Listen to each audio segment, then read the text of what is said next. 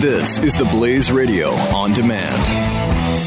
The experts at Web.com want to build your business a successful website for free. Plus, we'll promote it on all the major search engines. If after 30 days you're happy, we'll continue to provide promotion, hosting, support, and maintenance, all for one low monthly fee. If not, cancel and pay nothing. Call right now and you'll also get a free .com or .net domain name for your new website, powered by VeriSign, the world's leading domain name provider. Call 800-215-0465. That's 800-215-0465. Glenn Beck. The Blaze Radio Network.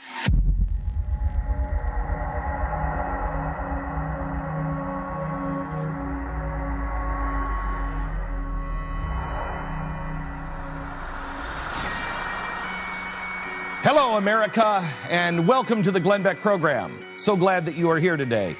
Come on in. Spend some time with us today. Lot to talk about. The Russians are at it again. There has been a new hack and a new release from WikiLeaks. Totally separate from the Russians. And they are doing all they can, not to get Hillary elected, but to cause more division. Wait until you hear the latest on the WikiLeaks hacks. We'll give you that. We'll do that beginning right now. I will make a stand. I will raise my voice. I will hold your hand. 'Cause we have won. I will beat my drum. I have made my choice. We will overcome. 'Cause we are one. The fusion of entertainment and enlightenment. This is the Glenn Beck program. Hello, America. Welcome to the Glenn Beck program. Glad that you're here today. I had no intention of talking about this ever again until yesterday. And I do not want to make this a back and forth because there is no response back. There is a lesson to be learned here. And I want to show you that this is exactly the time that I've been hopefully preparing people for, including me. I've told you that there's going to come a time where you have to know what your principles are, and no one will know exactly what to do or where to go. And there will be people that are so riled with righteous anger that they will say, come this way. And most people will go that way. And we need to be an audience. We need to be a group of people that stand in our own places and say, no, don't go that way. And that Martin Luther King was right. When you put good against evil, anger against hate, love will always win. Love will always win. And the only way to conquer it, the only way to conquer darkness is with light. The only way to bring healing is not with more anger, rage, or hate, but it is listening to one another, trying to understand where someone is coming from, and saying, I come unarmed. You can do what you want. I'm not swinging back. Here's what happened with Sean Hannity yesterday afternoon. When you add the Glenn Becks of the world that just, I've heard Nazi references on his program. What? I have heard him refer to me. How does Sean Hannity sleep at night? Frankly, I sleep well because I kept my promise. I served my audience, and I'm keeping my promise now. I want you to know that so have we. We have kept our promise. And do you have the thing from 2016 or 2014, I think it was? In 2014, we got on the air, I got on the air, and I said, look, here's the thing. I'm not going to vote for the lesser of two evils anymore. And if you remember right, we all sure did. A year and a half, 2 years ago, we all looked at each other and we made each other raise the hand and swear to one another that not only that you wouldn't vote for the lesser of two evils, but that you would help me not get there, because we said we're going to get weak. We're going to get weak. Stop us. We did. Stop us. And they give us a ballot. Here's what happened 2 years ago. Listen to And this. we go in and we close the curtain. And then we have to make a choice. Do I vote for the lesser of two evils? This is 2 years ago. Do I play the game of politics? Or do I understand that I am now making a choice that I will be held accountable for in the only court that matters? There is not going to be, well, what game were you playing? Well, what was your strategy with that vote? How did you vote? What did you believe? Did you vote based on the things that you knew were true, or were you playing man's game?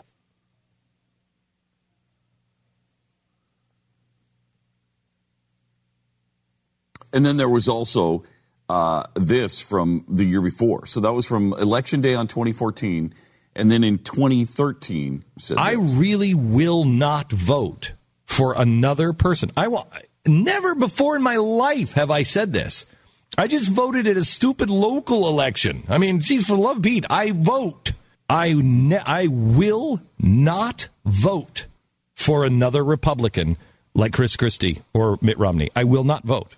I will skip it. I will not cast my vote for that. I'm pulling the calendar out right now. Put it. And I'm going to put a And you know 2016 what? date on the I reminder. want you to chastise me. I want you to play this. Let me talk to future Glenn. Okay. Glenn, if you... Let me look right in the camera. Glenn, don't do it. Don't do it. They have fooled you again. They have played all those games again. And if you're thinking right now, well, but the other person... Doesn't matter. Stop selling your values out. Stop it right now. 3 years ago. Play that. This was 3 years ago. So if anybody thinks that my stance has anything to do with Hillary Clinton, anything to do with Donald Trump, anything to do with being angry about Ted Cruz, it's none of that. It's none of that. We made a promise to ourselves and our audience. And I said, Sean is saying, play the other clip from Sean if you have it. I've got several. I don't want several. Let me just hear the beginning of this. I said that I am going to stand on principle. That doesn't make me self-righteous. That just makes me exactly like you, Sean. You said you're keeping a promise to yourself and your audience. So am I. It's just a different promise. So what I'm saying to all of you never Trumpers, and this is my last word, you want to be arrogant, you want to be ignorant, you want to help Hillary, you want to be sanctimonious and self-righteous and superior, and you want to stick your finger in the face of the American voters, you go ahead. I don't want to do any of those things. I don't want to do any of those things. I don't want to be self-righteous, and I am sorry that I appear that way sometimes. When I say I'm standing with my principles, that's not self-righteousness. I am trying to explain why I'm doing it. Now, you've just heard me from 3 years ago say this is what I was going to do. And if you remember, the audience cheered at that time. Oh, they loved it. They loved it. They loved it. But the reason why I said, let me talk to future Glenn, is because I knew we would get into a place to where everyone would say, you're going to let X person win. Yep. No, don't buy into that anymore, please. For me, that's what I'm saying to me, not to you, for me. It's not self-righteousness. I'm trying to be consistent to my principles and my values. Exactly the same thing that Sean is trying to do. I don't bash Sean for his values. I don't understand them. I don't understand how he can be for the things that he is. But the way I do understand it, because the argument keeps coming back, is then you're for Hillary. No, I'm not. No, I'm not. Now, he might believe that, but the evidence is very clear from the past. We have it all on tape. The evidence is very, very clear, and that's fine. But I don't want to be arrogant. I don't want to be self-righteous. I'm clearly not ignorant. I know what this means. I know that if Hillary wins, that it is going to be very bad for the nation. I know that. It may be, well, it is. I've told you in the past. I believe America 2.0 is where we're at. It has been a 100-year plan. Barack Obama set it into cement. We've said before, the only way that you're ever going to be able to stop this is not because of immigration. It is because of the system that was set up by the progressives to regulate us into a place of oblivion. The only way that you would ever be able to stop the stampede away from the Constitution is to have somebody who is not just constitutional, but understands I must remove the structure from around the Constitution. Well, neither candidate is going to do that. And quite honestly, I had this conversation with Ted Cruz 1,000,000 times. Can you show me how you're going to remove the stuff that was just in the stimulus package, let alone Obamacare? How are you going to get rid of the Department of Education? We're not talking about any of that. Well, you don't save the nation without dismantling that. You don't get back to the Constitution. Now, you may slow it down, but I don't think so. I've told you, I believe we are at America 2.0. I'm playing a longer-term game. The problem with America, and I think the conservatives, is we play in response to them. What do we believe? Now, let me play just the last part of this cut that you just had. Is there more of that? Yeah, there's more. Okay, so play the last part of this cut. That's all I need. All right. So what I'm saying to all of you never Trumpers, and this is my last word. You want to be arrogant? You want to be ignorant? No. You want to help Hillary? No. You want to be sanctimonious and self-righteous and superior, and you want to stick your finger in the face of the American voters? You go ahead. I'm moving on. Okay. Wait. Are you? Let me finish this. Go ahead. Next 61 days are going to be spent trying to elect a superior candidate that will stop America's precipitous decline. And this is personal for me as somebody that started at the bottom as a paper boy, dishwasher, cook, busboy, waiter, bartender, house painter, wallpaper hanger, tile layer, house framer, we're not in disagreement here. House roofer, and somebody that busted his teeth and arm and everything else. That was 20 years of my life, and God gave me opportunity through the American dream. Me too. And it's dying before your eyes. I believe it's dead. Live with your choice. You want to blame me for Trump if he gets elected and breaks a promise? You bet. You go ahead. You have had it. But I'm blaming you, all of you that I've mentioned, and holding you responsible for your ignorance, for your arrogance, for your self-righteousness, for the sanctimony that you are now showing. Wow. Okay. Because Oh, my gosh. Go ahead, play the rest. Because did you just stop it? Okay, Yep. never mind. Sean, I don't want to blame you if Trump breaks his promises, nor will I. The only one that will be blamed is Donald Trump. He's the only one that has control over what he is doing. So unless you're part of the team that does do the things that I think he's going to do, I don't blame you. I don't want to. And more importantly, where would that get us? Where would that get us? I want you today to ask yourself this question. We are behaving as if in November it's over. I have news for you. The day after the election, no matter who wins, we all get up and we all go to work. In 6 months from now, we all are still getting up and we're all going to work. In 2 years from now, we're all still getting up and we're going to work. The world and the country will change, but we're all still here. What is it that made America America? Her people. Her people. It's not just the Constitution.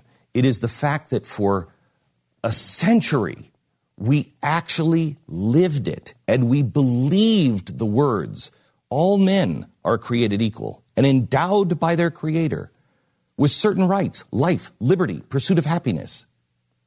If we cannot come to a place to where you are not my enemy because of the way you voted, we stand no chance. Because you play that out over time, if that's allowed to continue to grow in anger, well, then you liquidate a group of people every 4 years. The population is reduced. Al Gore is happy the planet is saved. That's not reasonable, and nobody is for that. Nobody is for that. This is the time when we have to now say, who do we want to be the day after the election? I will not say, if Donald Trump loses, I told you so. I will not point my finger. You're saying this personally, not for the group, right? I just want to make sure. I'm going to try my best to change your hearts. I will. I'm trying hard to. I darn sure know I will. I want you to hear this. Mm-hmm. Last night, I read a lot of the Facebook posts, and the Hannity people and the Trump people were all piling on me and saying, you own it, you're to blame. Okay. Where does that leave us? Where does that leave us if we're going to point fingers at each other and we all have to band together and try to stop? Where does that leave us? That leaves us divided, totally divided. Now, we can be divided on policies. We can be divided on a lot of things, but we shouldn't intentionally divide. And I understand why Sean is angry, because I was the same way at the end with Ted Cruz. I was the same way. You stupid people, don't you see what this is doing? Do you know what I regret? From everything I said and did in the campaign, I regret any time I let my anger get the best of me and point my fingers at somebody else and saying, what the hell is wrong with you? I don't regret what I did. I regret how I did it. This is the point where people can begin to understand. Just because you lay down your sword doesn't mean you don't fight. I'm fighting for what I believe in, hard, and it's why I'm under attack. You don't have to fight like the left fights, the politics of destruction. Because if we do that, there's nothing left. There's nothing left. What is it that Russia is trying to do right now? What do they want? They want us divided. What is it that ISIS wants? They want us divided. I want you to ask yourself today, who are you going to be? Who are you going to be after this election is over? Are you going to be somebody who wants to point the finger and blame it on somebody else? I am really proud of a great number of people in this audience who said last night on Facebook and an email, Glenn, I really respect what you did, but I don't think I can do that, but I'm glad somebody is. Guys, I am absolutely no different than you are. You are most likely a better man, stronger man than I am. You are capable of doing this. It's hard. You just have to choose for the good of the republic. Thomas Paine thought Robespierre was a really bad guy. Was a really good guy. Washington didn't. They disagreed. Thomas Paine is still a patriot. And so is Washington. Now this, technology has changed much of our lives more and more where we live in a wireless world, but big home security companies will give you a wired system for free. And the reason why they do that is because those are literally the strings attached to it. If they put wires in your wall, you can't change it out. You can't switch to another company. And that's why they can charge you $40 or $50 a month for monitoring. Don't. $14.95 a month. There's no wires in your home. This is all wireless technology. It is simply safe home security. It is the way to be free in your home and control your own destiny. Protect your home the smart way. Visit simplysafebeck.com. Go there now. Free shipping on your order and a free keychain remote worth $25. Simplysafebeck.com. That's simplysafebeck.com. The Glenn Beck Program. Mercury.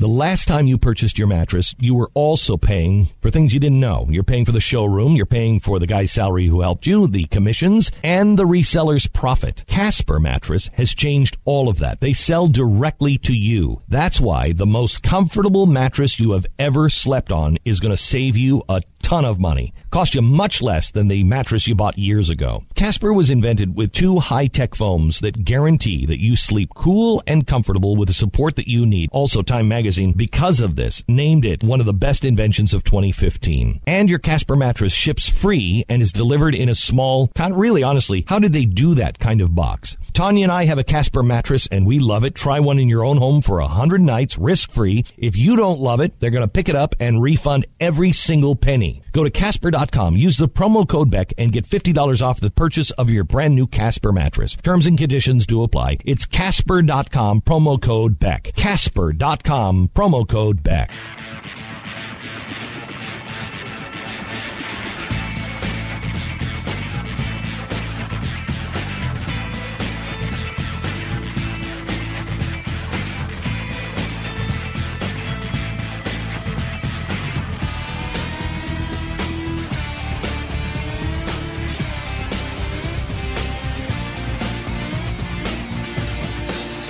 This is the Glenn Beck Program. Let me go to Bob in New York. Hello, Bob. You're on the Glenn Beck program. Hi, how you doing?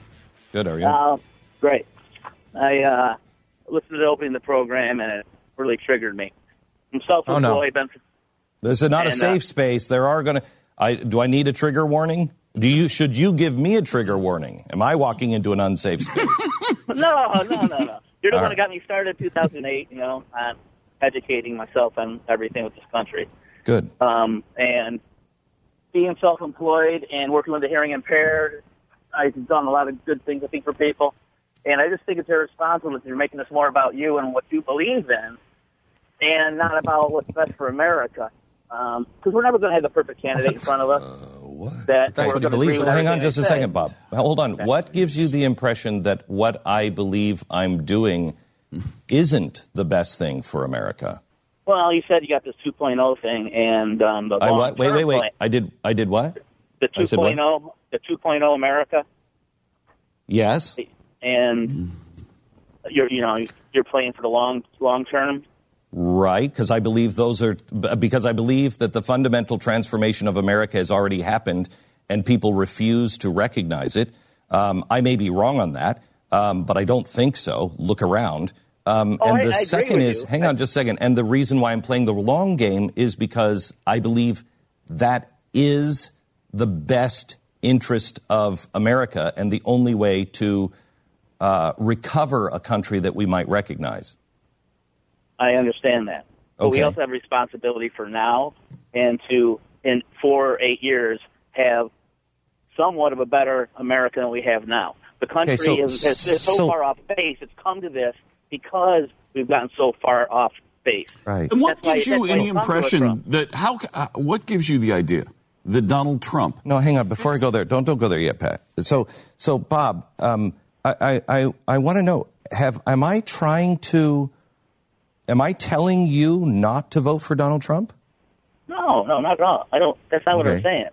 Wait. If you were insinuating you weren't going to vote at all this morning, it kind of got that impression from you. No, that was from 2013. I am going to vote.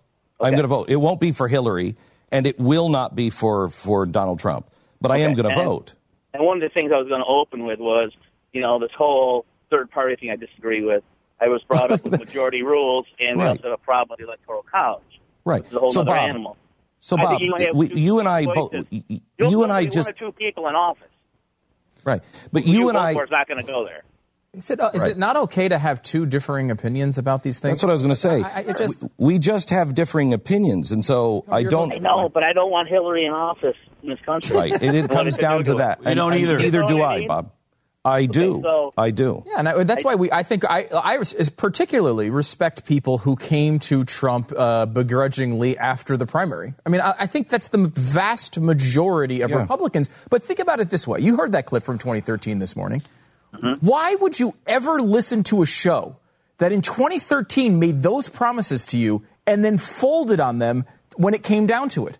Isn't that what you want out of a program and someone you're trying to honest? Like, don't you? Because I trust the audience. The audience, I think, trusts us. But why would they trust us if we did that show in 2013 and then today we're telling you to vote for Donald Trump? Beyond that, why would you trust? Why would you trust? Things evolve. Oh, that is exactly what I don't want to be. The guy who's like Barack Obama has his opinion evolve when times get a little bit different. Hillary Clinton has. We are where we are now. We are where we are now. We're not 2013. But we have knew two choices in front of us. Right. But and Bob, what's best for America, not just you guys and your beliefs. And I think you're separating. Bob, that's what you have to do. I mean, stop playing the collective. Bob, stop playing the collective. I respect you. And I respect your difference of opinion. And I even respect the fact that you that you vote for Donald Trump because you don't want Hillary Clinton. I respect you. I honor your decision. I would drive you to the polls. If we were living next to each other, I would say, Bob, you want to go vote? Let's go vote. I would drive you to the polls. So why won't you give me? I was voting for Trump all along. I picked him in the beginning when there was. That's fine.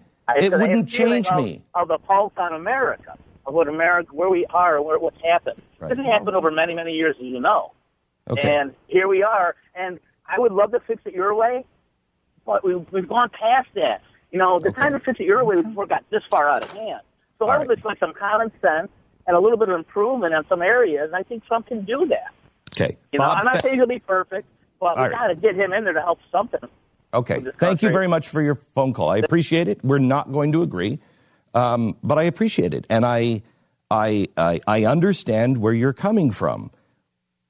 Where we are changing as a country is you have to shout down or call names or never return to friendships because we disagree on how we vote. I said to you after the primary, I'm not going to tell you how to vote because I don't like the decision that I am making. It's not about me. It is about what I believe is best for the country in looking at the long game. How is anyone going to be able to fight against Hillary Clinton and her big government Obamacare as it collapses, because it is, as it collapses, and she says, just take it over entirely? How are you going to fight on that when that is Donald Trump's position? You can't. You can't. And so it just becomes if it's an R or a D. Okay, that's fine. If you think you can, that's okay. I can't. And that should be okay with America. Here's the biggest thing we have going against us is we have people on the left and the right who are now trying to divide us, who are intentionally saying, well, it doesn't matter how you vote. I will never come to you. And I know you're not bringing Sean Hannity back into this, but I just to bring it up here, that is what he said yesterday on the show. He seems and I think it's important to acknowledge the guy took a huge personal risk. I mean, when you go through your entire life talking about conservative values and you go to your audience and say, look, here's a guy that, yes, he's been a Democrat and he supported wealth taxes and all these crazy things, but now I know he is a good conservative. That is taking a huge personal risk, and there's got to be a ton of pressure there. So I don't want to minimize that. That's difficult to do. But what he said yesterday, he went off on you the other day. You responded with, hey, we need to come together after this is all over. I know we don't agree on this point. And I thought this part, do we have the audio of him saying, go ahead. This is my final admonition to all of you combined, all of the people that I mentioned. But life is about choices. You know what? All have sinned and fallen short of the glory of God, for those of you that love religious references. Oh, man. And I say this to you. No, man. Donald Trump's not perfect. Donald Trump's made mistakes. Donald Trump's new to the process. Donald Trump. May I just say that is a Barack Obama tactic? May I just say that is the biggest progressive tactic we hear all the time, is that everybody who's The voice you're hearing massively is the voice of flawed. Pat Gray. Massively flawed is not perfect. We're not asking for perfection. We've never said that. None of us are perfect. Okay, yes, we get that. Could we get somebody a little bit closer? For the love of heaven, not perfect. The guy doesn't know anything about anything. Hannity goes off on us because we're arrogant, ignorant, self-righteous saboteurs. But we can hold him accountable if Donald Trump breaks his promises. Which one? He's promised both sides of everything! Okay. How do you know when he breaks his promises? Except he's already broken every single one. So can we hold you accountable now? Apparently not. Actually, not the part of the audio. He's never promised, and by the way, he's never promised anything. Everything's a suggestion. Right. He's already said that. It's politically incorrect. Donald Trump speaks from his heart. He's made mistake after mistake, but still he's in this race. And I'm not coming together after with those saboteurs and uniting after. Because so there you go. So I thought that was the interesting part about that. Because it sounds like we didn't invite him to our 8th birthday party. It's like, it's like you're no longer going to be my best friend anymore. It's a weird thing to do because he keeps saying this over and over again, saying that he's going to hold us responsible, as if that is something material that would enter into our thought process when making a decision. Why the hell would we care if Sean Hannity holds us responsible or not? We don't answer to Sean Hannity, and he doesn't answer to us. What the hell kind of show would you want? Would you listen to a show that was influenced by another talk show host talking about holding them responsible for their personal decisions? I would hope you would reject any show that was influenced by anything like that. It's ridiculous. So I think you look at him, and I kind of found myself in between Pat and Glenn yesterday as we were getting this audio, in that I have the same anger that Pat has, and I think you're right, Glenn, on the way you're supposed to handle this. In a way, it felt sad. I felt like he thought, like he felt personally hurt by something that you did, and I don't know what it is. I think overall have been very much making a statement about whether this is the right thing to do, but you've never criticized first of all his vote. I mean, he gets to vote how he votes. First of all, there's a lot of things that have been said about me through listeners of other people. And when you have identified, and they're like, let's just use, Wink Dinkerson as the host. I'm a big fan of Wink Dinkerson, and what he's saying is right, and you are a traitor. Wink might not have said that. But you feel under attack, and especially when you feel alone. I have felt what Sean is feeling right now. I believe I have probably expressed, not in those words, maybe close to those, I don't know. But I know I have felt that way. You sons of bitches, if this is what you're going to do, then I want nothing to do with you. I get it.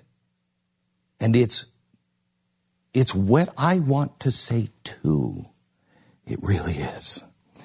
I would love to strike, and I'd love to. It's not right. It's not right. And it's not right. The last caller just said, stop making it about you.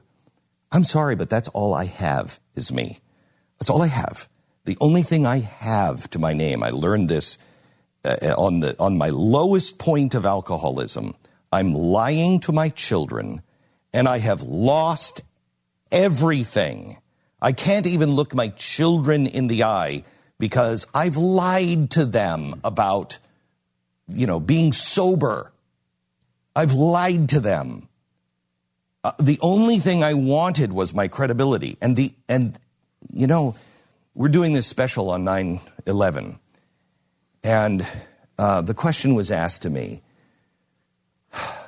what is the most important thing you want to teach about 9/11 that you learned from it? And I didn't answer this, and I probably should have. But this was the first thing that popped into my mind. And Stu, I believe you were with me at 9/11. Yes. Mm-hmm. You remember. Do you know what my real memory is of 9/11? And you were there. You saw it. And I'll bet you may not even remember it. But it is what I think of every time I think of 9/11. I don't think I have time to share it now. I'll share it coming up, maybe at the top of the hour, because it guides me still today. And it is nothing I have ever shared before, and it is one of the most shameful moments of my life after recovery. Jeffy, I think you might have been there too. I know I was. If it's a shameful moment, you know Jeffy was there. Wait. Does your mattress adapt to your body temperature and the temperature of your room, or does it trap heat like Jeffy does? And then like Jeffy, I mean, Jeffy's body has to trap heat. Have you ever seen that guy? It's in the wintertime. You never want to slap him on the back because it's a splash. Okay?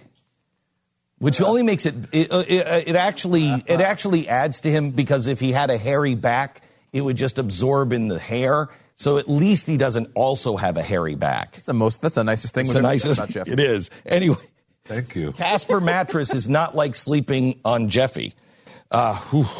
Although you do look soft and comfortable. Casper mattress, it was invented with 2 high-tech foams that guarantee you sleep cool and comfortable with all the support you need. Time magazine said it's one of the best inventions of 2015. Sleep on it in your own house for 100 nights. You're going to love it. Casper.com. Use the offer code Beck. You get $50 off. Terms and conditions do apply. Casper.com, promo code Beck. This is The Glenn Beck Program. Mercury.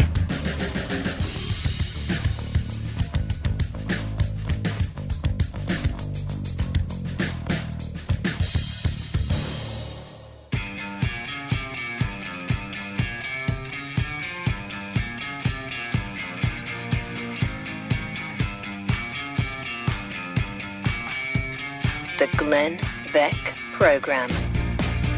All right. Kind of getting cold feet here on what I want to talk to you about at the top of the hour. The 9/11 moment? Yeah. What do you mean you're getting cold feet? I'm going to share it. I'm going to share it, but it's like really, it's embarrassing. It is really, truly embarrassing to me. I've never even told my wife this. You did a freaking YouTube video about your hemorrhoid surgery. Like, what do you mean it's embarrassing for you? That doesn't matter to me. It really doesn't matter to me. Gosh, now we're out of time. I have to tell you about the thing that if you're a prepper, and I'm a proud prepper, there's a great story out that we've talked about before a couple years ago, but even I haven't done this. And it's the big gaping hole in prepping. And you need to be aware of it. We'll share that coming up. This is the Glenn Beck Program. Mercury.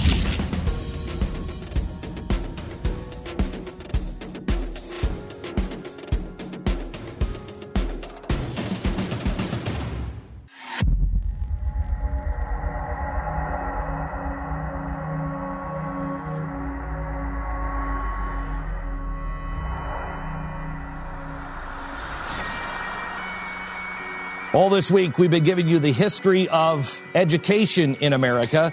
Today, we discuss the failed government education programs and their effect on the country in the third installment of our serial. We do that in about a half an hour. But first, I want to share with you something I've never even shared with my wife. It's been so humiliating for me. And I just thought of it yesterday in a completely unrelated way. And it was brought up because of something that Sean Hannity said yesterday. And in trying to get my own crew here past some anger, I have to share something that is a little humiliating that I think will help everybody understand each other a little bit better. We go there right now. I will make a stand. I will raise my voice. I will hold your hand. 'Cause we are one. I will beat my drum. I have made my choice. We will overcome. 'Cause we are one. The fusion of entertainment and enlightenment. This is the Glenn Beck Program. I don't want to keep rehashing, and I'm just talking to Stu. I don't want to rehash. So how can we... the context of it, in case you're just joining us, is there's been this back and forth between Glenn and Sean Hannity. Again, like to understand, I mean, these guys have been friends for a decent amount of time. I mean, to the point that we weren't friends. You weren't at the beginning. There was some weird disconnect because there were people that were in between us that were telling us things that were absolutely not true. People told me things about Sean that weren't true, and I've done everything I could to repair that relationship, and there was a real repair. In fact, to the point that we gave him space in the offices in New York City. He was having his studio rebuilt or something, built in his house or whatever. He did the show from our studios, and for a year. Space. He was in your office for a year. And when he left, he bought pizza for the entire office as he departed. I mean, there's no reason that this election cycle makes these things happen, but it always does. It always does. Which sucks. But you were so arrogant, ignorant, self-righteous, and such a saboteur that you gave him your office space for a year. It doesn't. Right. But it doesn't matter. It doesn't matter. That I didn't do with anything other than hope that it's what I would want somebody to do for me if I were in the need that he was in. And we all got along great at the time. So no, we didn't. We didn't? No, we did. We were not his friend at the time. That was our beginning. I wrote him. Yeah, that was kind of at the beginning. It was at the beginning. I wrote him a letter and said, hey, look, I don't know what it is, but I'll take responsibility for whatever it is. And then I found out about his space, and we decided to give him space. I gave him my office, and I gave him my studios in New York City, not cheap. But we gave him, and I didn't want anything, and I don't want anything. And it was just, I know even today, he would do the same for me. I think he would do the same. I don't think today he would. Maybe not today, but not after the election. And it's interesting that he doesn't give you the benefit of the doubt that we're doing this on principle. He doesn't. Not because we're pissed off about Ted Cruz. No, but he thinks That's the principles pathetic. are self-righteous. Right. And so the point here is, I think you look at this and it's difficult to handle situations like this. There's a lot of pressure. These are multi-million-dollar businesses. There's millions of people that cannot stand Glenn Beck because of the stance he's taking and cannot stand Sean Hannity because of the stance he's taking. And, we all are human beings. And the part is that, when you have one person on your Facebook page, think about this. You post something that's mildly controversial and you have that jerk friend who chimes in and gives you a hassle about it and you argue with them for weeks and it absorbs you. That's one person. So think about it. I mean, and while we all have lots of people in this audience that, are like what you've done over the election and like the stances you've taken, there are plenty that do not. And so that is, you multiply it by a million times and there's a lot of pressure and a lot of times people say things that don't make any sense. Including bending the laws of math to things that don't make any sense. But here's what I want to do. Here's what I want to do. The reason why I brought this up last hour, and I will share, is because I understand the pressure he's under, and I understand because we're under the same. I understand that we have different principles. We disagree. We disagree. That doesn't make us enemies. We disagree. I strongly disagree with him.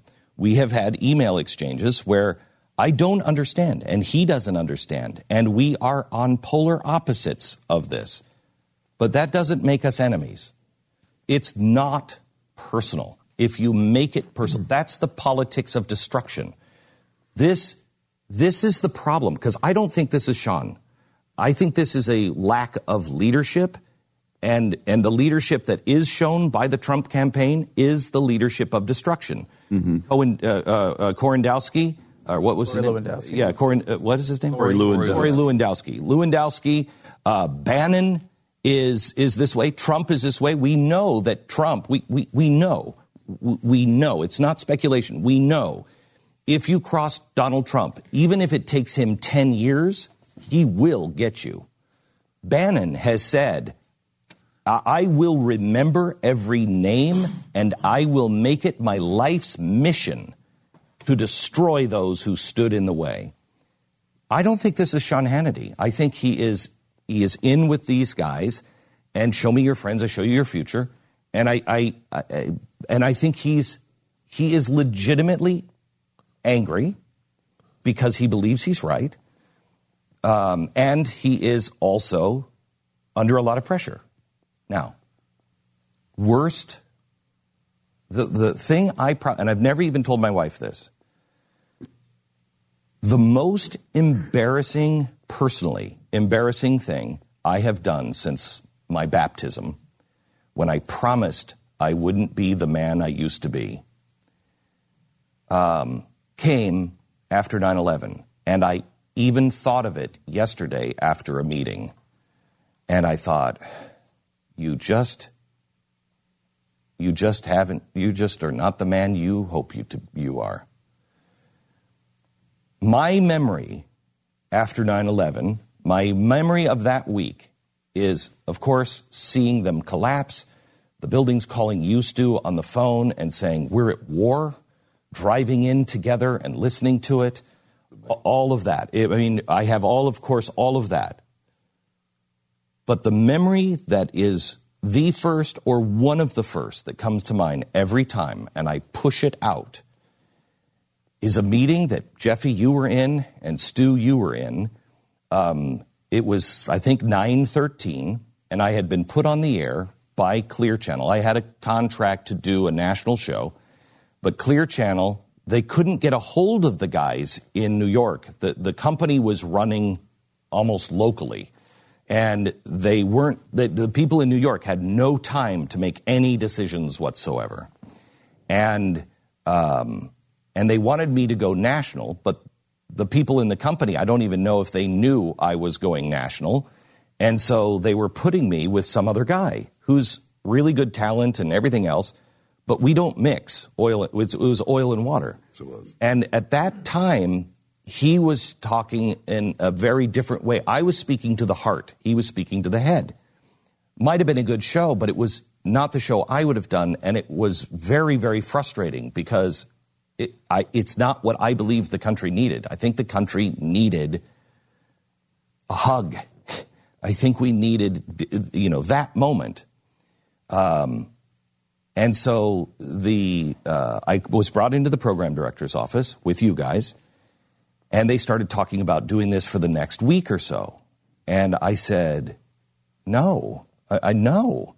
I don't care about the net. Just put me on my show by myself. No. And they said, Glenn, the rest of the country, they want you to do it with him. And I said, let him do it. He's going in his direction. I have another way. I need to take care of my own local audience if that's what it means. Otherwise, put me on by myself. And I believed in that direction so strongly, and they kept going back and forth, and everybody was calm except me. And I think it was the first time Jeffy ever heard me swear. And I said, I don't care what the F you put on the air, but it's not going to be me. And I don't care what it is, but I am not participating in this anymore. And get somebody on the phone that understands what the hell they're doing. And I remember the program director looked at me in horror and said, do you realize why we can't get them on the phone? Do you know what it's like on the streets of New York? I think I probably said some other foul things, and I walked out. That has haunted me. And the reason why it happened, and I went back and apologized to everybody, but the reason why it happened is because all of us were at the ultimate level of stress, the pinnacle of stress. Last couple of years, I have been at my breaking point of stress. I've told my wife 6 months ago, honey, I'm going to quit. I can't do it anymore. I can't take the stress anymore. My body can't take the stress anymore. And I'm at the pinnacle of my stress. Has anybody noticed that my language has gotten much worse in the last year and a half? I am swearing now. Not all the time, but I don't usually swear. Still pretty rare, but it's still rare, but I still swear. Where I never swore. Yes, you used to be. Before that, we were an artist with the word. Yes, I was very good before. Tapestry. Yes. Yesterday, I was in a meeting with somebody, and at the top of my stress, I'm having this meeting, and he's like, Glenn, I don't know why you're so testy right now. Well, I didn't say anything to him, but I did. When he said that to me, I thought of 9/13, 2001. I do. I'm at the top of my stress, and I'm behaving in a way that is showing me that I am not the man that I want to be.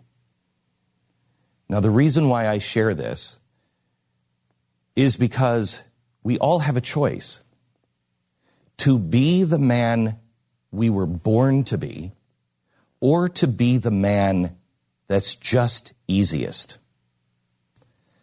Pat will tell you when we worked together, I was always an ass. I mean, without stress, I could be in a hot tub and I was an ass.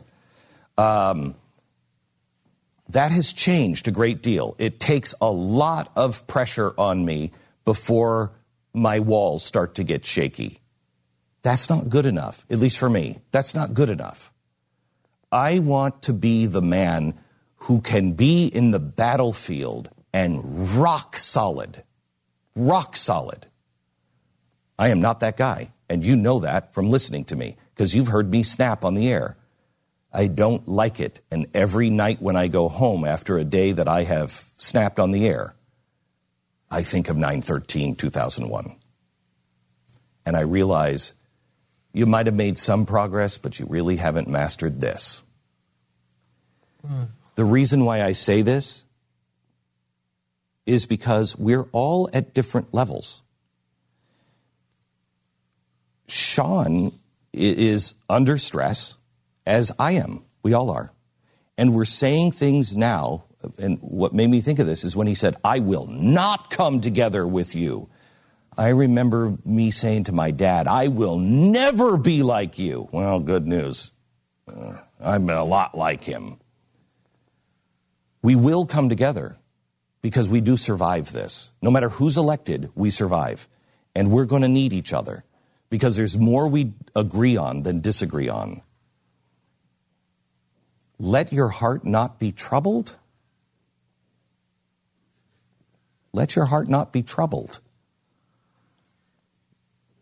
We need each other. And in times of ultimate stress, the best thing we can do for each other is understand. You might be saying things that you don't mean, because I do a lot of times when I'm under stress. I say the things that are emotional. We need to be leaders because there are no leaders in politics.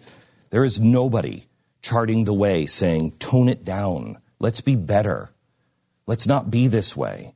And if they are, they're preachy. And I apologize. Sean said that I'm preachy and arrogant and everything else. I apologize if that's the way I come off. It's not, I don't mean to come off that way, but I'm sure I do from time to time. I am deeply flawed. Yes, Jeffy. I'd just like to say that while you're feeling bad about the whole 9/13 thing, you were right. Mm. And, I mean, that should stand for something. Right? No. Correct? It actually doesn't. It actually doesn't. And you're right. The president of the company, when he found out what was being done, said, called me. Why the hell aren't you on the air by yourself? And I said, because I don't make the calls. And he said, well, I do. The next day I was on the air by myself. So, yes, right? I guess. I don't care about that. Doesn't matter. Is there a better way I could have handled that? Because that call was coming in the next day anyway. That call didn't happen because I blew my stack. That call happened anyway. Whatever is going to happen is going to happen. We need to be the strongest, most principled people we can possibly be and hold things together as they are flying apart. And now this. After it's all done, you realize how easy it is. Blinds.com makes it really simple to change whatever is over your windows.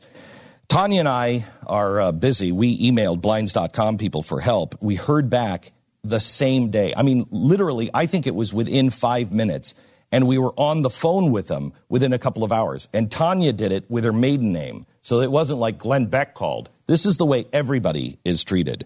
We FaceTime with Blinds.com, a design consultant who took pictures. We took pictures of our room, then took those pictures, superimposed the images of the curtains that we wanted and said, this is what your room will look like. 100% satisfaction guarantees means that even if you mismeasure, you pick the wrong color, they remake your blinds for free.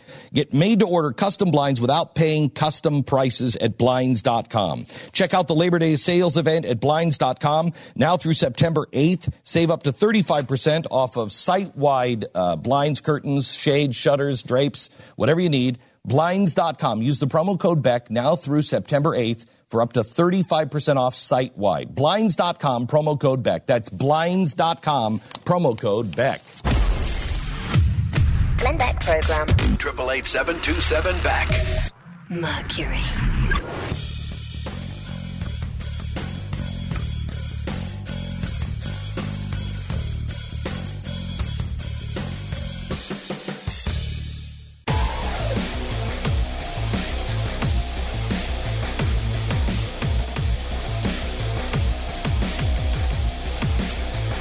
The Glenn Beck Program.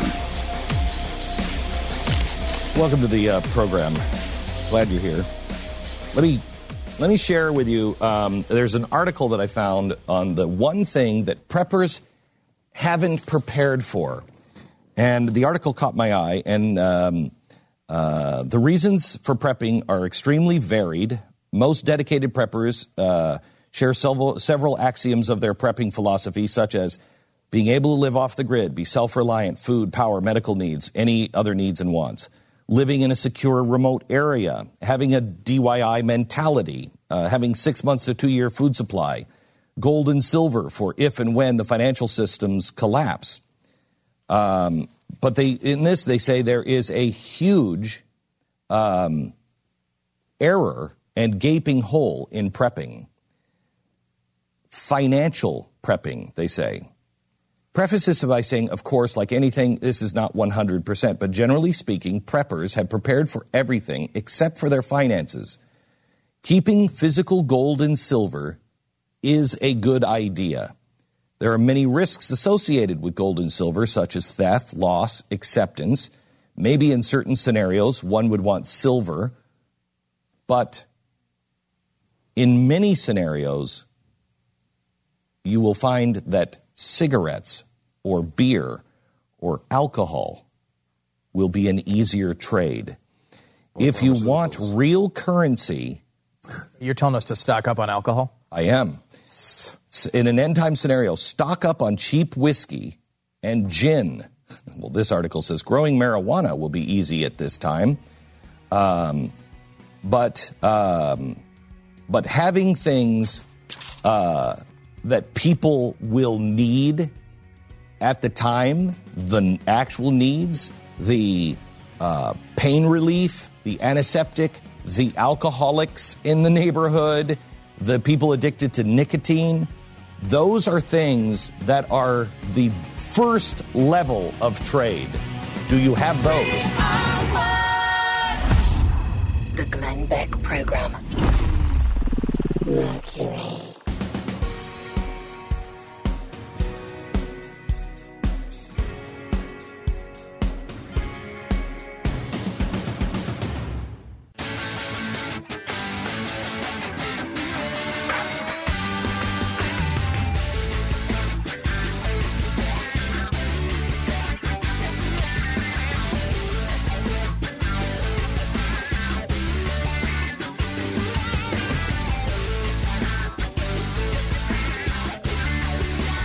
is the Glenn Beck Program. Sign up for the newsletter and get all the info you need to know at glennbeck.com. Race to the top. No child left behind. The Elementary and Secondary Education Act. There has been one failed, gigantic federal government educational program after another.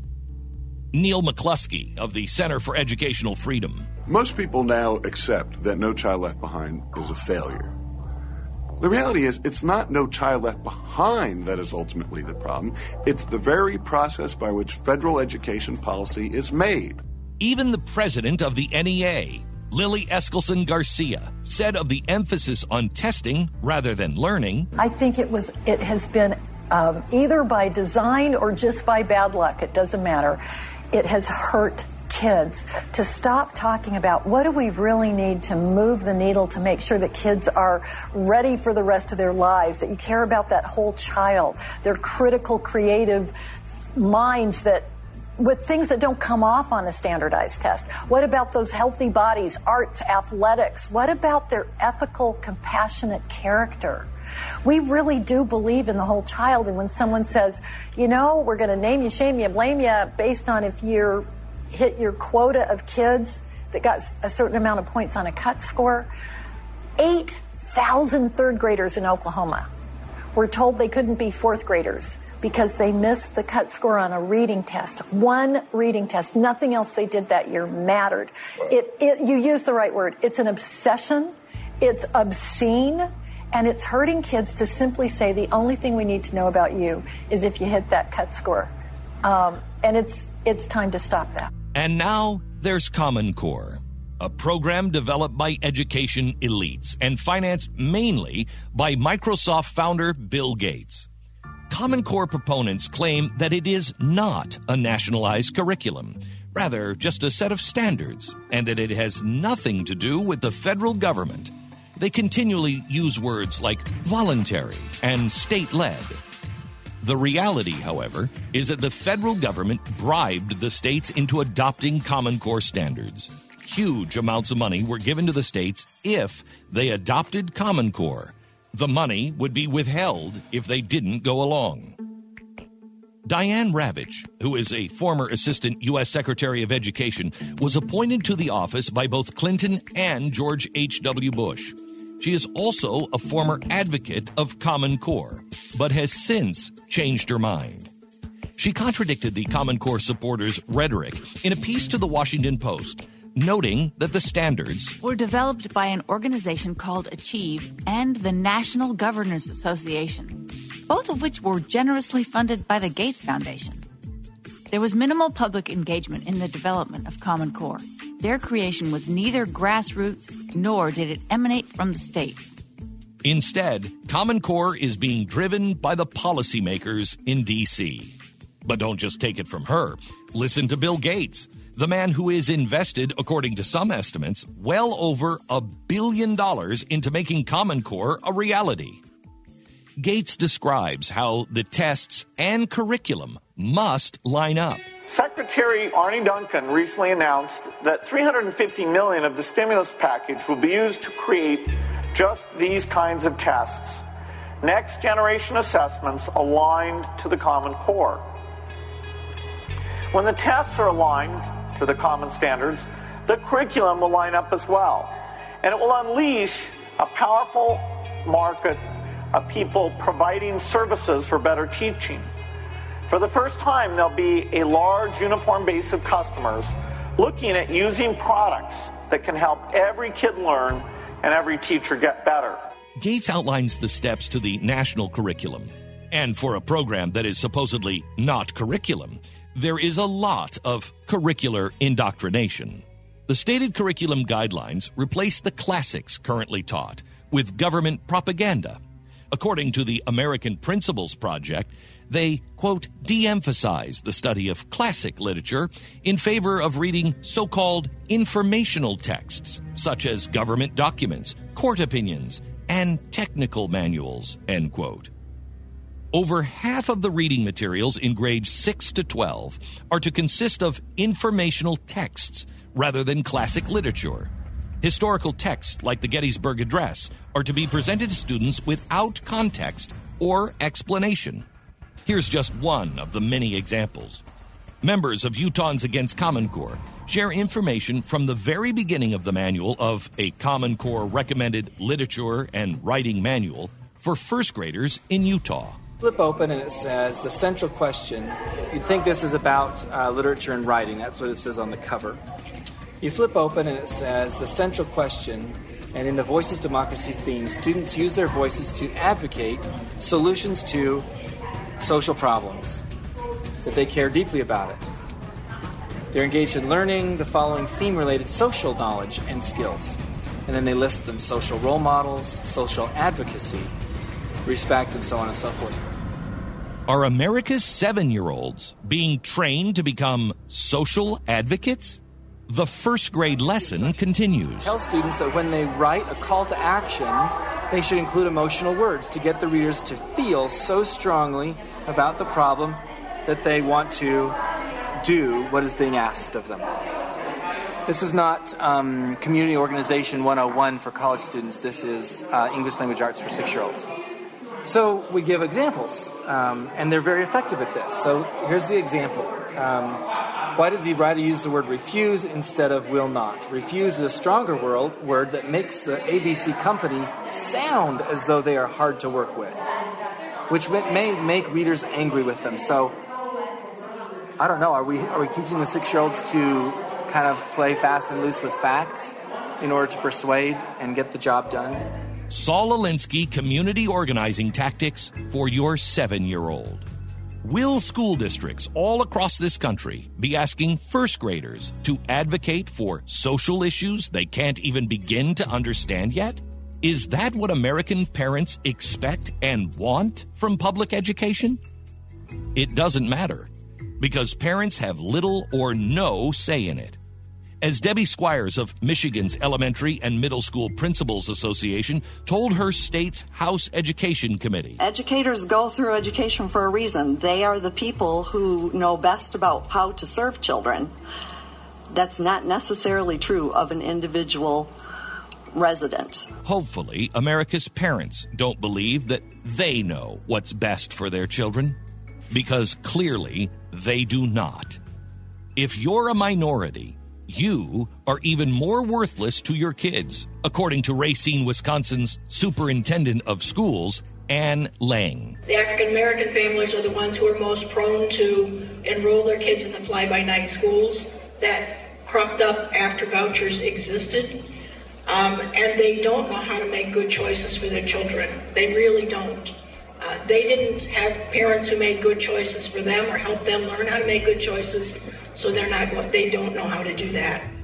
Progressive mentality has so infected our society that professor and former MSNBC anchor Melissa Harris Perry went so far to say, "We have never invested as much in public education as we should have, because we've always had kind of a private notion of children. Your kid is yours and totally your responsibility. We haven't had a very collective notion of these are our children. So part of it is we have to break through our kind of private idea that kids belong to their parents or kids belong to their families and recognize that kids belong to whole communities. Once it's everybody's responsibility and not just the households, then we start making better investments."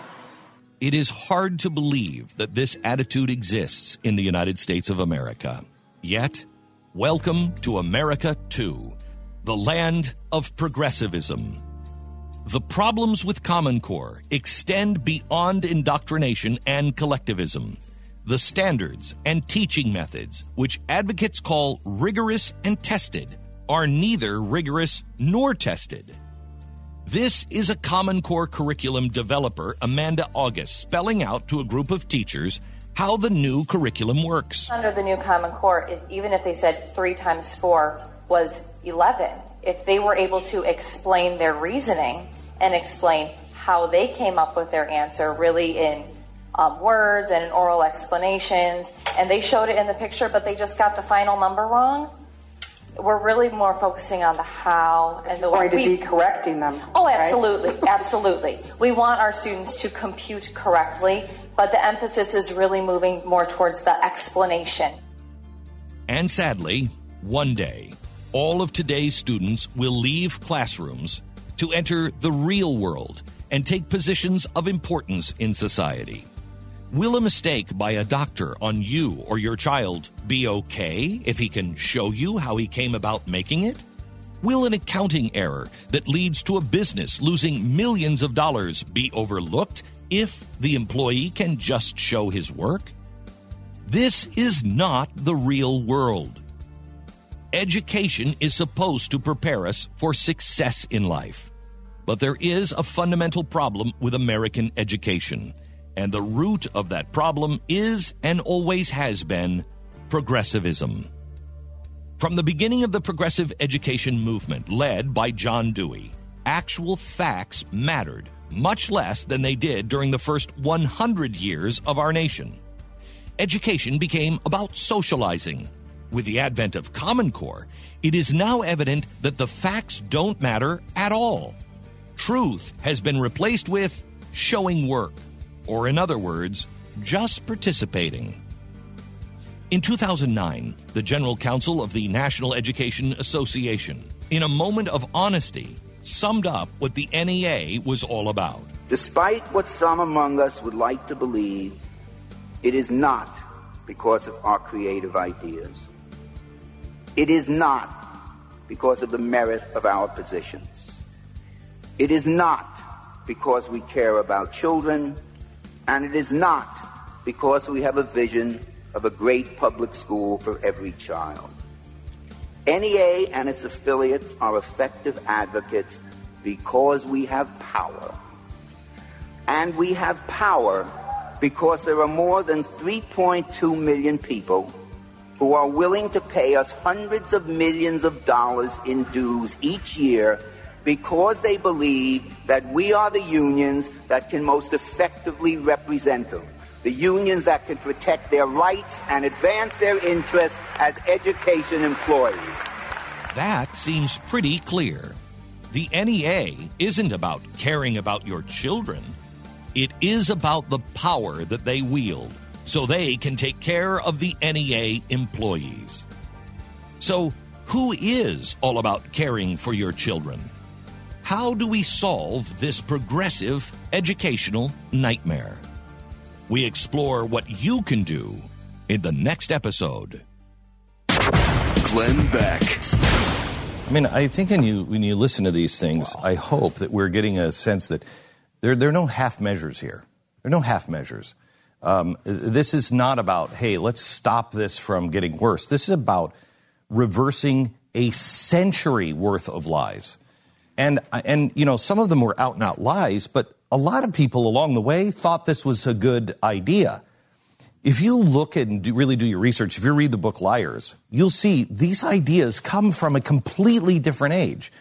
And they've all been tried and wildly discredited. Socialism comes from Karl Marx. Karl Marx was the guy who first came up with blank studies. In college, we didn't have women's studies, African American studies. We didn't have that. That came from Karl Marx because he knew if you would study, quote, studies, you could change the world. You could change the culture.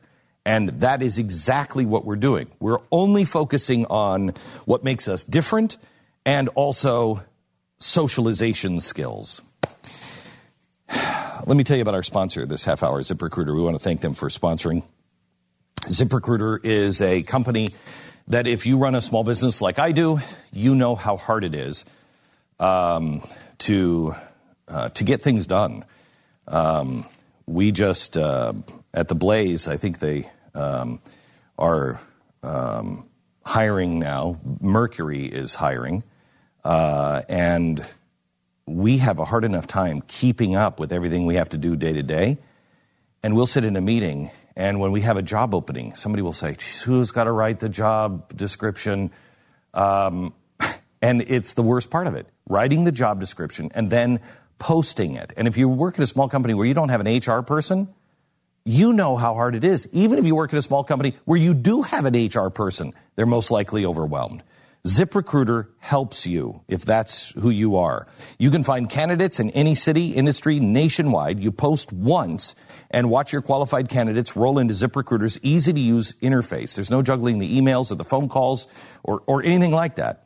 You post your job description once, and it posts to the 100-plus best job websites. ZipRecruiter. Right now, you can try it for free. Post your job now at ZipRecruiter.com/Beck. ZipRecruiter.com/Beck. You can try it out for free. ZipRecruiter.com/Beck. This is the Glenn Beck Program.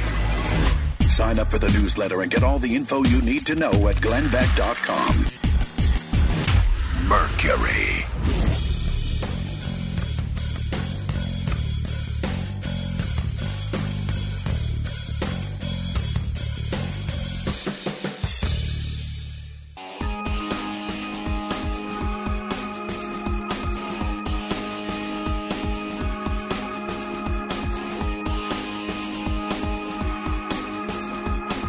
This is the Glenn Beck Program.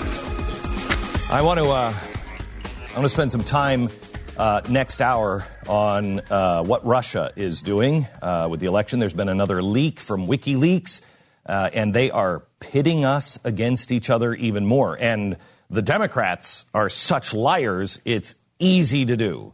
But you have to see the latest in the leaks. Can I go quickly to Rich in New York? Rich, I think we have about 45 seconds. Can you make it? Rich, are you there? Yeah, thanks for taking my call. Sure. There's a major flaw in what Sean Hannity believes is a justified scolding of Republicans who refuse to vote for Trump. People like Hannity have only themselves to blame. So here's the flaw. The same people who are now doing the scolding are the same people who knew Trump had the worst chances of beating Hillary via a year's worth of popularity polling and head-to-head matchups. So right. If the main driver of your vote... the Glenn Beck Program. Mercury.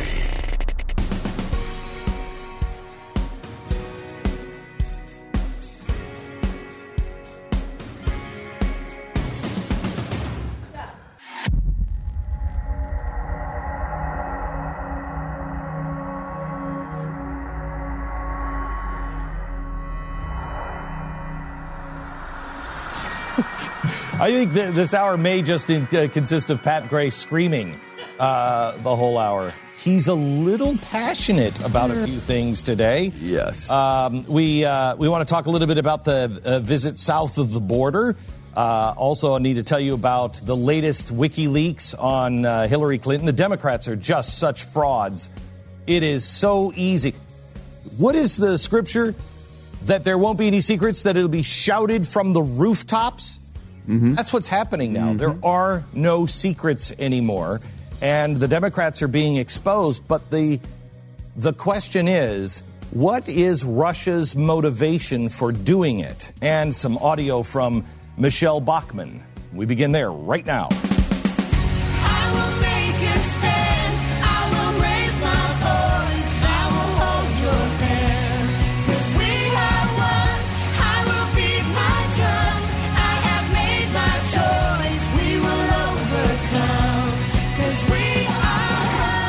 Fusion of entertainment and enlightenment. This is the Glenn Beck Program. Hello, you sick, twisted freak. Welcome to the program. Glad that you're here. I want to talk a little bit about what Russia is now doing. Have you guys seen the latest leak from WikiLeaks? Nobody's listening. I'm listening. I have not seen it. I'm thinking if I've seen it. I don't think so. Okay, so the latest from WikiLeaks is all about Black Lives Matter. Early Wednesday morning, a hack from Guccifer 2.0 uncovered some damaging revelations about the Democratic Party. Most notably, what the party really thinks about Black Lives Matter behind closed doors and how they are to handle it. Now, just tell me what your guess is. Knowing the Democrats, what is your guess about Black Lives Matter? What do they really feel? And how do they feel they should handle it?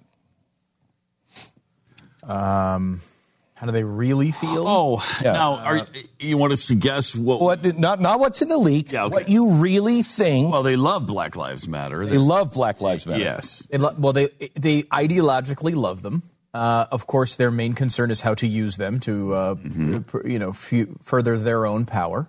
Without appearing out in the open. Right, and they also don't want to piss off, middle-of-the-road white voters who see Black Lives Matter protesters, saying every white person is evil and don't like the group. They also have to tread somewhat lightly on the issue of police officers, too. Yes. They can't come off anti-police. There's a police union, and they don't want to piss off any unions. We know that. Yes, I think that's. I don't know if they care about pissing off the officers, but they don't want to piss off the police union. And what you asked for was, standard what you'd think they would do, and that's what I would think the way they handle it. Yeah. Okay, so this is coming now. Think of this. This is WikiLeaks. We know that Russia has hacked in, and we also know that WikiLeaks. We have a pretty good belief that WikiLeaks is an arm of the Russians. And the reason why we feel that way is because Snowden was told by Julian Assange when he was in China, you got to get out, you got to go to Russia. Russia will protect you. Snowden is in Russia with Putin. We also know that Julian Assange has his own KGB, or what do they call it now? I don't remember the letters for it, but it's former KGB. FBS. Has his own detail from the FBS. So if you're not an arm of the former Republic of Russia or the former Soviet Union, why are you getting FSB protection? FSB, not FBS. Okay, so there's a lot of BS, but it's mainly, well, anyway. Okay, so this was hacked into and taken off of the computer of Nancy Pelosi. This is off of her personal computer. Think of what they have. At the top of the confidential memo, a warning is transcribed in bold lettering. This document should not be emailed or handed to anyone outside of the building. Please only give campaign staff these best practices in meetings or over the phone. 2, DCCC staff from Troy Perry regarding Black Lives Matter movement, internal use only. Presidential candidates have struggled to respond to the tactics of Black Lives Matter movement. While there has been little engagement with House candidates and campaign staff should be prepared. This document should not be emailed or handed to anyone outside of the building. Please only give campaign staff these best practices in meetings over the phone. The memo goes on to describe Black Lives Matter as a radical movement which seeks to end anti-black racism. Under the header of tactics, Democrats are told that invites to BLM attendees should be limited. The aim, you should ask for personal or small group meetings. Do not offer any support for concrete policy positions. Tactics, meet with local activists. If approached by a BLM activist, campaign staff should offer to meet with local activists. Invite BLM attendees should be limited. Aim for personal small group. Listen to their concerns. Do not offer any concrete policy positions. The message, do not say all lives matter, nor mention black on black crime. These are all viewed as red herring attacks. This response will garner additional media scrutiny and only anger the BLM activists. This is the worst response you can give. Democrats are instructed to use the following talking point. A history of systematic racism continues to affront the daily lives of African Americans. So, Democrats are saying in internal memos that these guys are radical, not to really give them anything. You can meet with them and you can say these things, but they're radical. Distance yourself from them and offer no solutions. Doesn't that sound like what you do to a group that votes for you every time 95%? Yeah, and you just take it for granted and you don't care. You don't care. You speak the language that you need to speak, but you don't do anything about it. So now, why would Russia want to continue to leak these things? What is their goal? The myopic media is saying they're just trying to get Hillary Clinton to lose. I don't believe that. Do you? I mean, yes, does Putin want Hillary in office? No. But that's not the reason. Can you guys figure out the reason or name a reason? Why? What are they really trying to do to us? Well, to divide. Yes. You're just dividing and So you conquering. think it's more that Dugin sort of Absolutely. push, rather than they actually are desperately trying to make Trump win? Or do you, No. Or do they work in conjunction? I think this works in conjunction, and they're not trying to get Trump to win because they believe, he's the best candidate. They believe that Trump, and this is Dugin's words, not mine, that Trump is the best way to revolution. And Dugin has said in English, we should get, you know what, Pat, look for the one, I think it was Dugin in Trump We Trust. And it came out on the day, you look on YouTube, on the day that was Super Tuesday.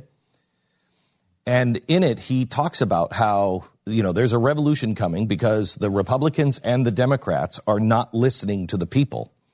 And we have to encourage that. We have to show how they are not listening and they are lying to you.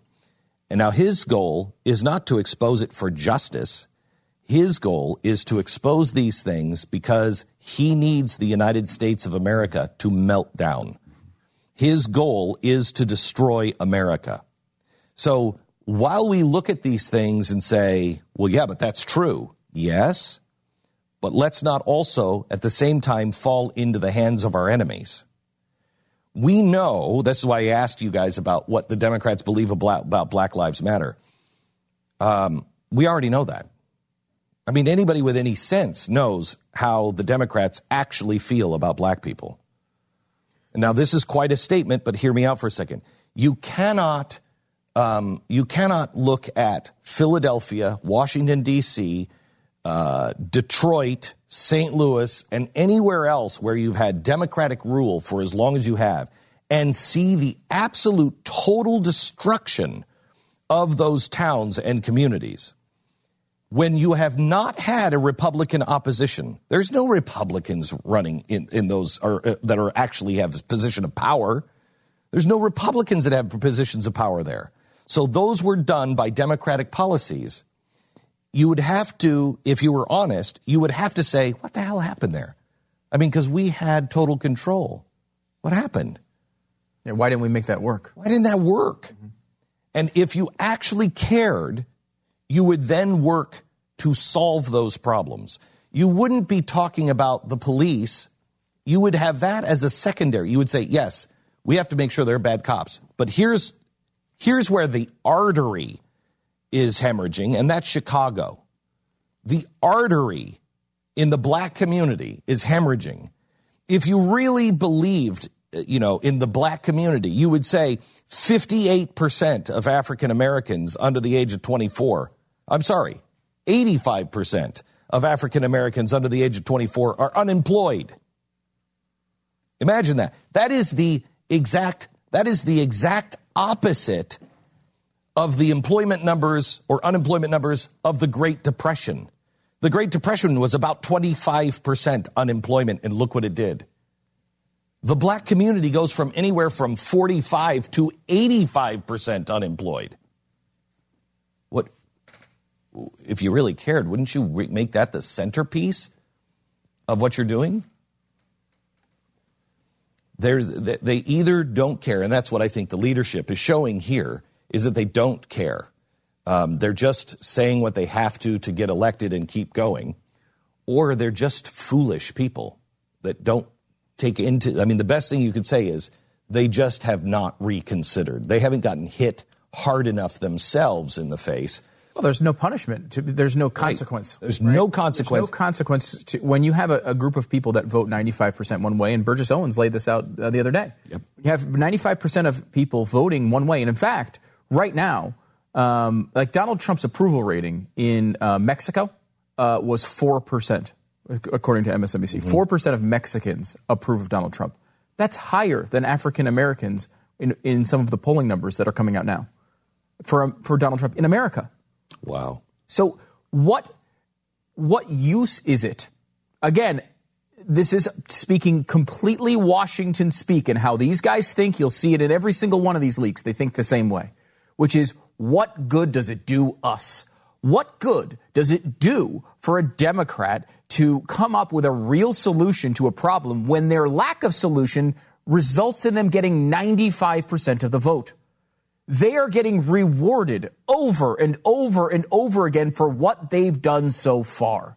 And so there's no reason to change for them. And on the other side, you get the same thing, which is why would Republicans bother? Again, we're talking Washington speak. Why bother going to these communities and trying to reach out when every time they do, what they get is 5% of the vote, even though they're providing solutions that have worked across the country in every other demographic group? Because, and this is why we've missed the golden opportunity here, and Rand Paul, I think, really got this, because the community is on such fire right now that if you actually do the right thing, not the political thing, you actually do the right thing, you can make in-ground now. Remember, the Democratic Party is historically the party of the Klan.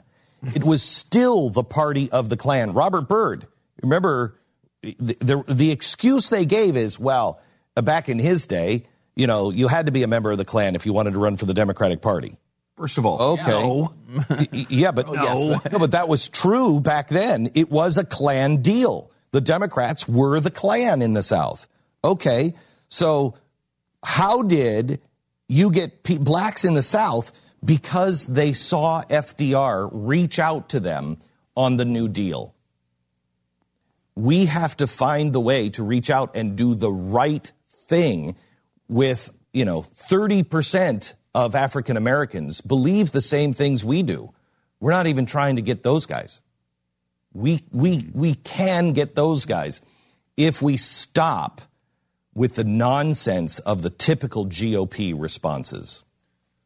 Yeah, and I think, too, like, you see, it's not just Rand Paul, but there's also Dinesh D'Souza's doing this right now. And we've heard even Stephen A. Smith, who's not a Republican, he's a sports commentator, but he said, what would be a great idea is if every African American for one election just switched and voted for the Republicans, just to show that they're free agents, just to show that they're not an automatic, dependable vote for the Democrats, just to show that they have to come up with real solutions to actually win those votes instead of them being gifted every single election. See, you can't do that, because if Hillary Clinton, if somebody would say that, Hillary Clinton would say, a non-vote for me is a vote for Donald Trump. That is what you've got to stop Donald Trump, because he is such a boogeyman that you have to stop him. So if you don't vote for me, you vote for Jill Smith, you vote for somebody, you write a name in, you don't go and vote, well then I blame you for what you're going to get in your community. And to be clear, I'm looking for a candidate, so if Jill Smith is a candidate, can you let me know what her positions are? Yeah, what's her name? Jill Stein. Stein, okay. And now this. Central banks have been assuring us there's nothing to worry about when it comes to paper money, which soon will be banned if some Harvard professors and economists have their way. The same time that they've been saying this, they've been quietly accelerating withdrawals of gold from the biggest centralized depository of global gold in the world, the New York Federal Reserve. Since the current round of monthly withdrawals from the New York Fed started February 2014, there has been a total of 388 tons of gold redeemed by foreign central bank holders over a span of 30 months. Did you even know this? No. The largest withdrawal from the Federal Reserve of gold has been happening in the last 30 months. No one is talking about it. We hear that from time to time. Oh, yeah. From time to time. Oh, yeah. So what are we going to have left? Nothing but paper. That's all we'll have. Do your homework. Get the facts. Consider gold. Goldline Call them now. 1-866-GOLD-LINE. 1-866-GOLD-LINE. Call them, please. 866-465-3546 or go to goldline.com. The Glenn Beck Program. The fusion of entertainment and enlightenment. The Glenn Beck Program. Mercury.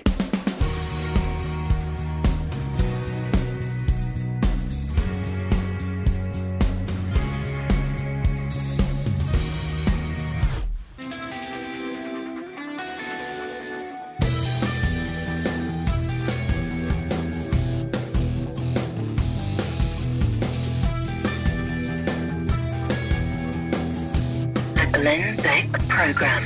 888-727-BECK. You have that audio from, this is Bill Clinton. Bill Clinton. They mentioned that he once had a fleeting association with a Ku Klux Klan. And what does that mean? I'll tell you what it means. He was a country boy from the hills and hollows of West Virginia. He was trying to get elected. And maybe he did something he shouldn't have done, and he spent the rest of his life making it up. And that's what a good person does.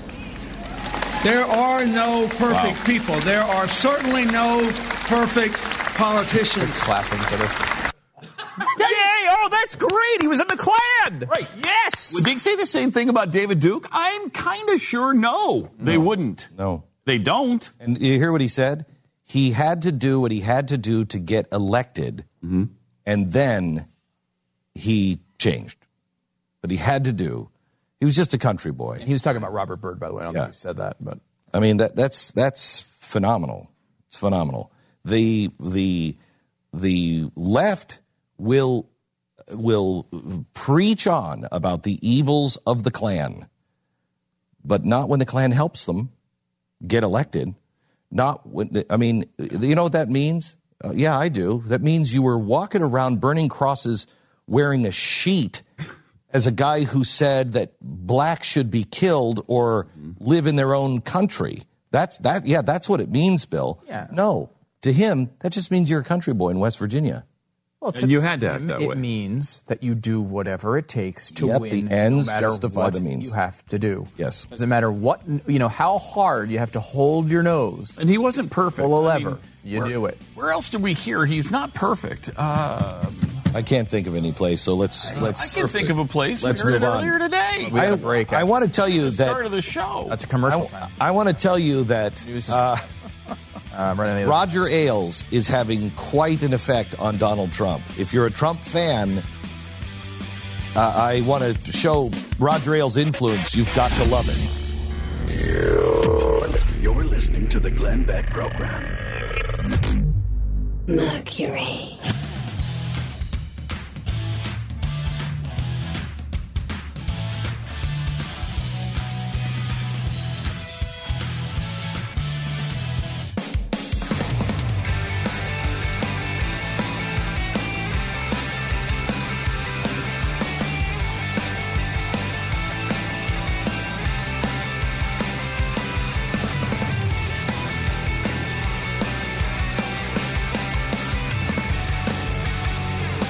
Glenn Beck Program. Yesterday, Donald Trump, I think, had a big gamble by going to Mexico and going and standing next to the president of Mexico and having a live press conference. Huge gamble. It paid off for him. I think he looked reasonable standing next to the president of Mexico. Sure didn't pay off for the president of Mexico. They're calling it a disaster. Oh my gosh, he was awful. He was awful. It's weird too because if you put yourself in the position of the president of Mexico, who has a 74% unapproval rating, 74% of the public does not like him. He stood there and he just let Trump talk, and at no point did he chastise him for any of the other things that he had said. Now, I don't know why you would have done that, because you want to have good relations with the next president of the United States. But what was the idea of the president of Mexico? How was he talked into doing that? What was his intent? Do you have any idea? He's got really low right, but you would think that would lead you to believe that I'm going to tear you apart. Well, yeah. He didn't do that. Maybe So the plan, and he couldn't. What was the plan? Speculation I heard this morning was that he was trying to reassure foreign investors that if Trump were to get elected, he could still work with him so that the money would continue to flow in until the election. Oh, that's smart. And beyond. So they were trying to make it, hey, look, there's stability here. You can still invest in Mexico. Even if Trump gets in there, it's not going to be that bad. We can still. Wow, was that hard for him to do if that's the case? Yeah. I mean, that's wow, that makes sense. It kind of does, although, again, you're 60 days out. It's a questionable move. I'm surprised. And then again, he also immediately after Trump got out of the airspace said, by the way, I did tell him I wasn't building the wall. I mean, I was shocked. I was shocked because I expected Trump to appear like he did, but I expected the president of Mexico to be more like Vicente Fox. Yeah, a little harsher. Yeah. I mean, at least to say a very polite but stern line on something. Like we're not look, and we've obviously said this publicly, we're not going to pay for the wall, but that was not what this is about. Right. That's a discussion for a later time. We just wanted to meet each other and right. Something like that would be fine. Mr. Trump, I talked to him and said, maybe you need to spend some more time in Mexico. We're not all rapists and murderers and drug people, And I had that conversation with him, and we had a very delightful conversation, and he's going to come down and spend some more time getting to know the real Mexico and blah, blah, blah. Something like that would have been very presidential. He didn't do any of that. And I couldn't figure out, if you're a Trump fan, that was a big win. But you would have to sit there and watch and go, what is happening here? What was the motivation for the president of Mexico, who is despised by his people? It makes sense about the economy. Yeah, so it could have something to do with that. And it also probably bolsters Trump's argument that it wouldn't be all that crazy if he's in office. Oh, no. I mean, I thought Trump looked like a statesman. It's an interesting thing because, first of all, I think the standards are just so low for Donald Trump in these types of moments that, the fact that he didn't, urinate on the podium, worked to his advantage. Like, I don't know that he did anything dramatically wonderful in the speech. And can you think about the idea of if a Democrat, let's just say Hillary Clinton did the exact same thing that Donald Trump just did. So in the middle of a campaign, heat of a campaign, the candidate is beckoned off the campaign trail to fly down at a moment's notice to Mexico to do a speech about how the Mexican Americans are beyond reproach and are the most wonderful people in the universe. I don't think it would be received the same way by the same people. Without the press, too. Without the press, not taking the weird thing where they didn't. Yeah. Then he did take a couple of questions. Then he said one of his main campaign promises, he doesn't even bring up to the person, right? He doesn't even bring it up. And then we find out after he leaves the airspace that it was brought up, and the Mexican president said he's not going to do it.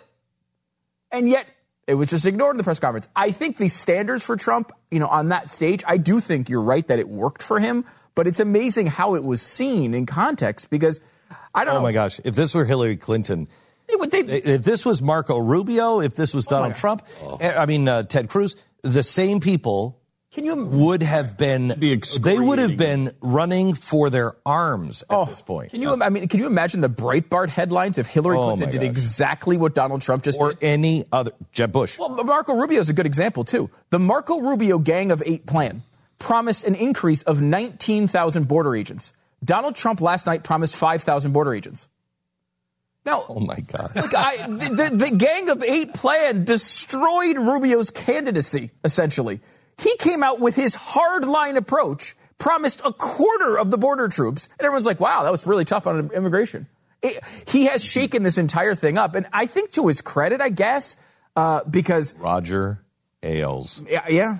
I mean, to me... Not only that, but he's been lifted up. He's been lifted up for this, by God. Thank you. What? Yeah, we found that out yesterday. We did? Yeah, Well, Michelle Bachmann. I don't think she said that. I heard pieces of the speech. Did you? I don't think she said that. Play. She actually She actually did say that. We're not going to get everything we want, but we have to overlook a certain amount because we're going to get a whole lot more. And this is one thing I know from the book of Daniel. Okay. The bottom line of the book of Daniel is this. Okay. It teaches us that the Most High God lifts up who he will and takes down who he will. There you go. So you missed that part? No, Michelle. No, he didn't lift up Adolf Hitler or Pol Pot or let's stop.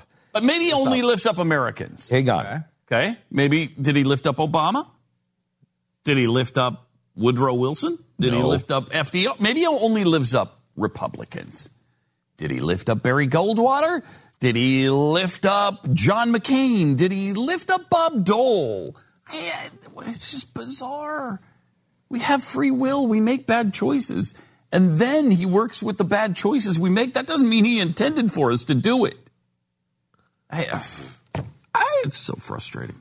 I love people who say, because I do believe God lifted people up, and I think he lifted up more than one person. I think he lifted up a lot of people in the last campaign. I think there were at least 3 people up there that... In the 2012 campaign? No, this one. The Lord lifted up and said, here's some great... I've raised these guys. What do you think of these guys? And yes. I think there were several of them. Ted Cruz was one of them, but I think there were several of them. And then we chose poorly. And it's like, did, instead of Daniel, Jeremiah, did the Lord lift up Jeremiah? Yeah. Did the Lord lift up the king? No. Did he lift up Nebuchadnezzar? No. He lifted up Jeremiah to warn and say, soften your heart, king, change your ways. The king didn't. He then sent Jeremiah back in saying, you're going to be destroyed. Jeremiah left as he watched the city of Jerusalem burn behind him. Yeah. And the king of Israel was taken as a slave along with all of the Jews taken as slaves by Nebuchadnezzar. He lifts people up. We have to choose. When you choose poorly, the blessing is, as soon as you change your course, then the Lord makes lemonade out of lemons. Right. But we usually choose lemons. I mean, on Indiana Jones and the Last Crusade, we saw what choosing poorly can mean for a person. Right. No, I don't. But I don't think that was a movie. That wasn't really. And Jeremiah got turned into a bullfrog. Yeah. Oh yeah, but he was a good friend of mine. All right. I didn't understand a single word he said. Yeah. It helped him drink his wine. I mean, he always had some mighty fine wine. Mighty fine wine. So. Thank you for that. Thank you for that. I appreciate that.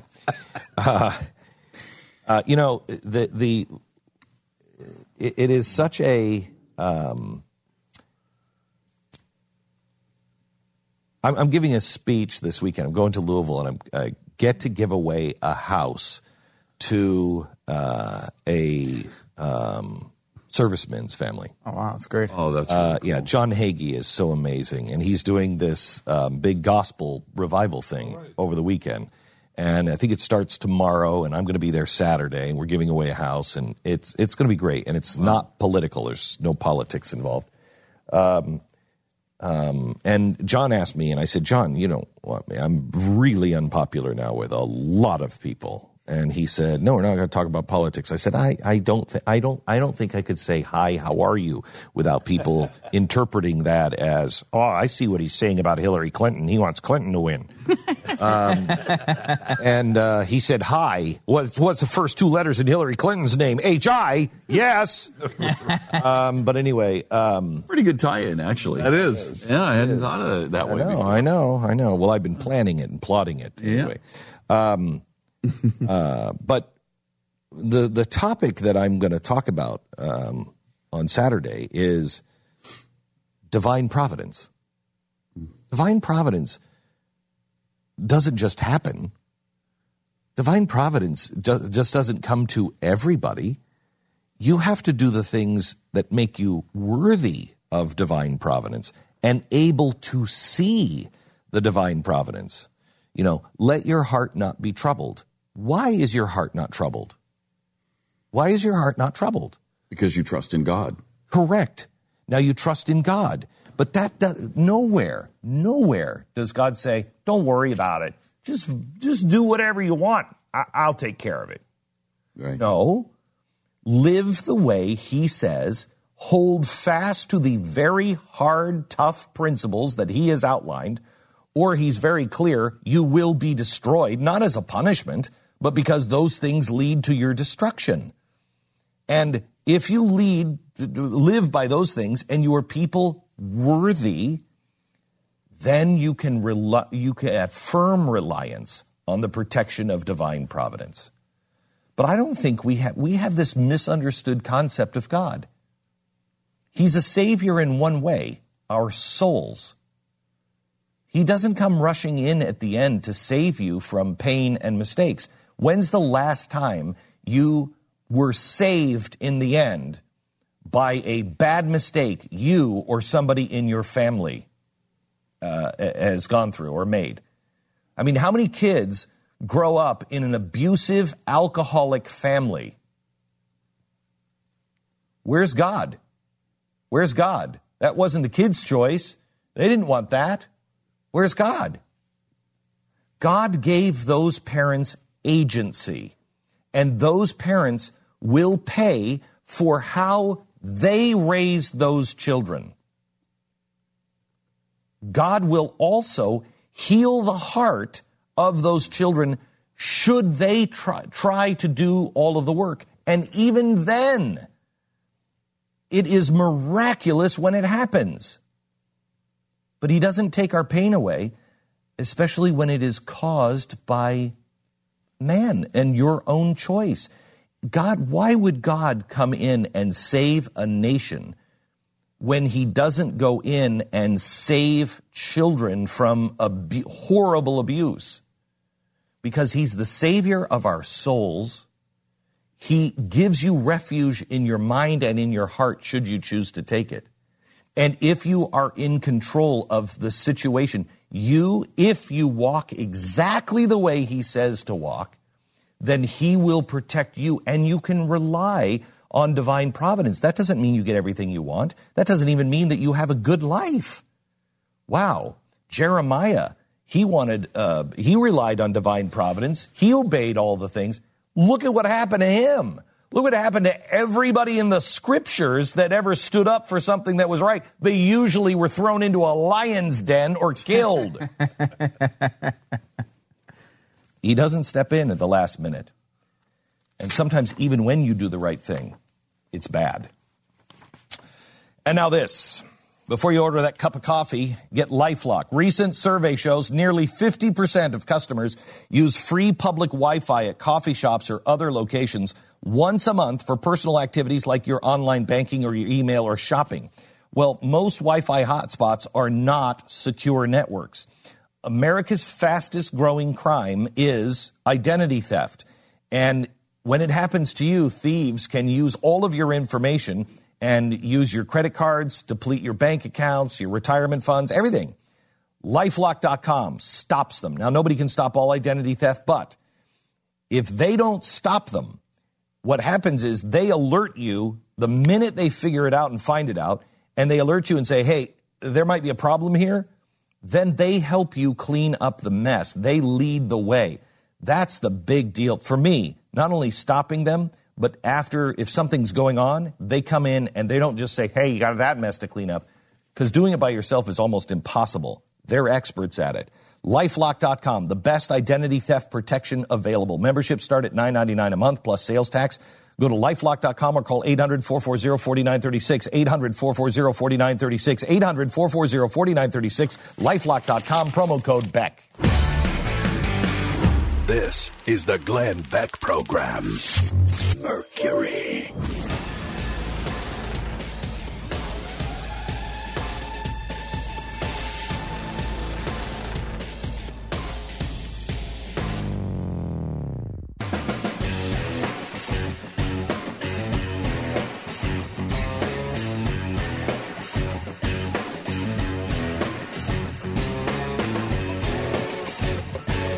is the Glenn Beck Program.